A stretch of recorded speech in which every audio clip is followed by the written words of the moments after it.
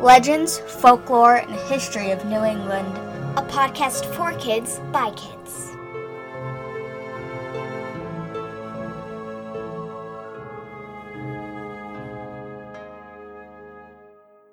Hi everyone! Here we are on episode 8.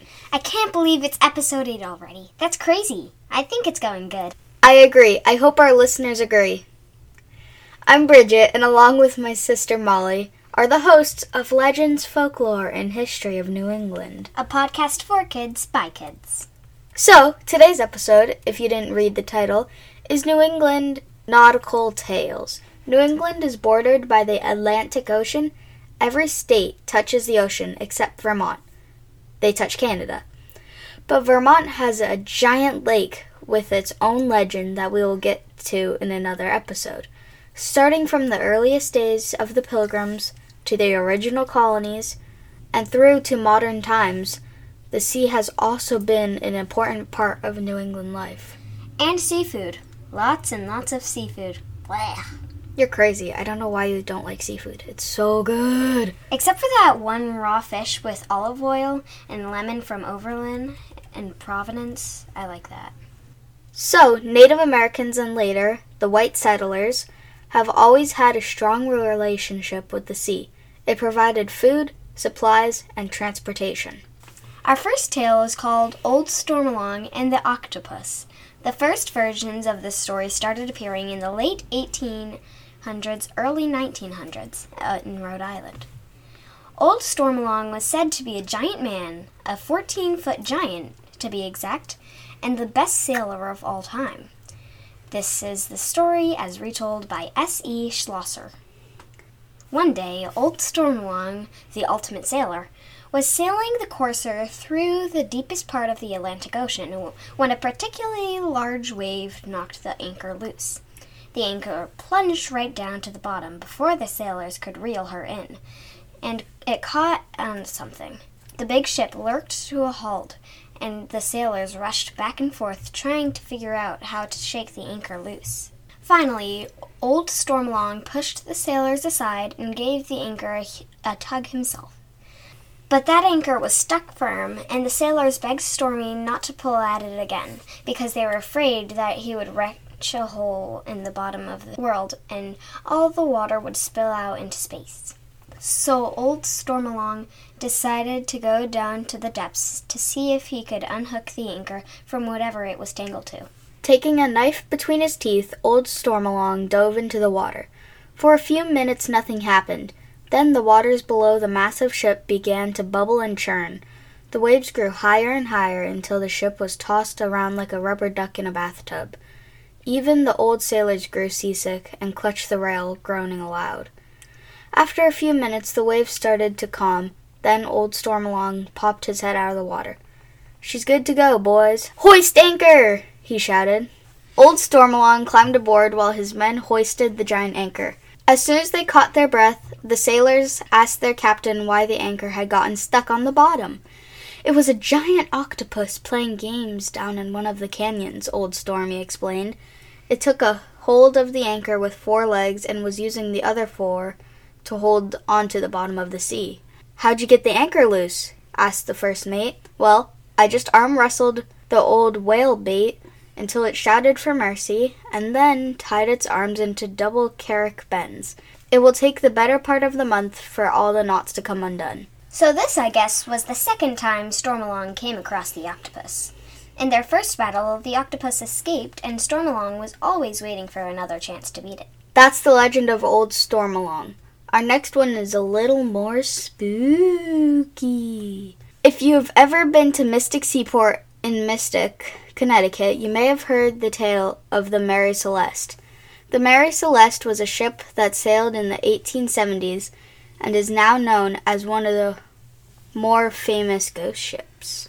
Although the ship typically sailed from New York, the captain was from a sailing family in Wareham, Massachusetts. Captain Briggs had 5 brothers. 2 became captains, and all but one of the brothers went into the sailing life.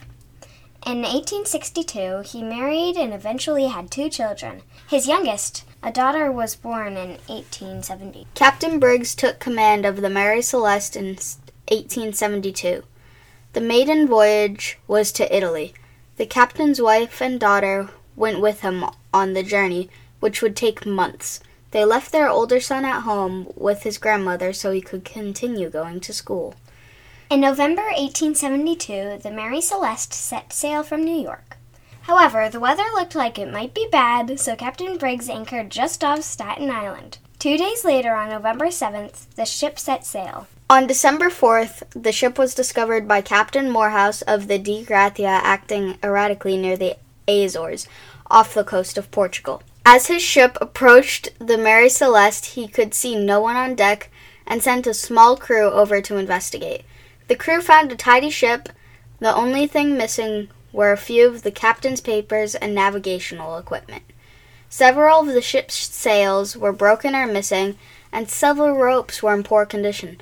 The single lifeboat for the ship was missing. Not a single person was on board. Captain Briggs, his wife, baby daughter, and crew were never seen or heard from again. To this day, no one knows what happened to the passengers of the Mary Celeste. The ship became unlucky to the very superstitious mariners. In 1885, it was run aground on a reef, and there it remains. The Mary Celeste is one of the original ghost ships floating in the sea with no people aboard. What happened to her crew, we will never know.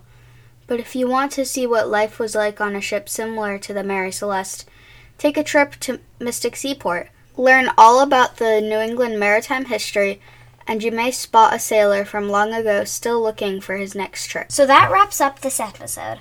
There are so many stories about ghost ships and sailors. I'm sure we'll have more in future episodes. But for now, you can check out more information on Old Stormalong and the Mary Celeste on our website at www.lfhne.com. We will also link to the Mystic Seaport, which is a really fun day. Bridget went there on a field trip last year. It was so much fun. If you like our podcast, we would love it if you could share, like, and rate it on Facebook at LFHNE or wherever you listen to podcasts. You can also follow us on Instagram at LFHNE_kids or Twitter at LFHNE. Which reminds me, we would like to thank everyone that has taken the time to rate us. We've gotten several 5-star ratings and appreciate each and everyone. We would like to give a shout out to Lucy, who messaged us and said, "Hi, Bridget and Molly. I love the podcast. I rate you 5 stars. Thank you so much, Lucy, for listening and taking the time to send us a message." That's awesome. Thank you, Lucy. So that wraps it up until next week. Remember, history is fun and sometimes a little spooky.